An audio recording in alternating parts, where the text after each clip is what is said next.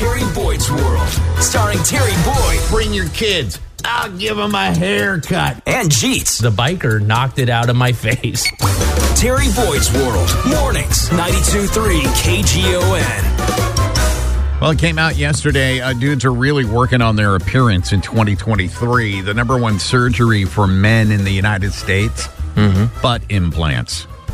Butt implants. Butt implants, like to give yourself a roundy, more athletic-looking ass. So how does that work? What do they put silicone in your butt, or what is it? I'm not sure why you're asking me that question. Well, because you presented the story. Right. I do believe that they look like a breast implant kind of thing. Is it like a breast implant, or is it like a silicone plate they put in there? There's probably both. Look, I have not had the butt lift. I'm sure there are probably friends of the show who have.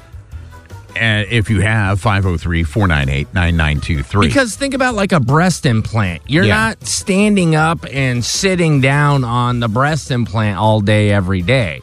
So I feel like a silicone butt implant, you're really, really, risking rupturing your implant. Yeah, but I mean, plenty of them have been laid across the copy machine for long periods of time, and they didn't rupture. So, but not at a rate you sit on your ass.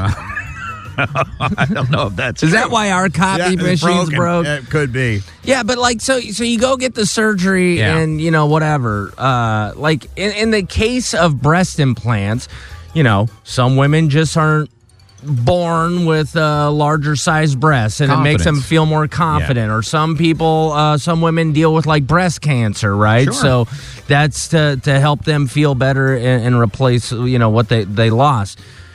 Guys going and getting butt implants, I don't know, couldn't you just do squats or eat a lot of ice cream or something? I'm not sure. Why the hell are you going to get surgery and shoving stuff up in your booty? Let me ask you. I'll just say this.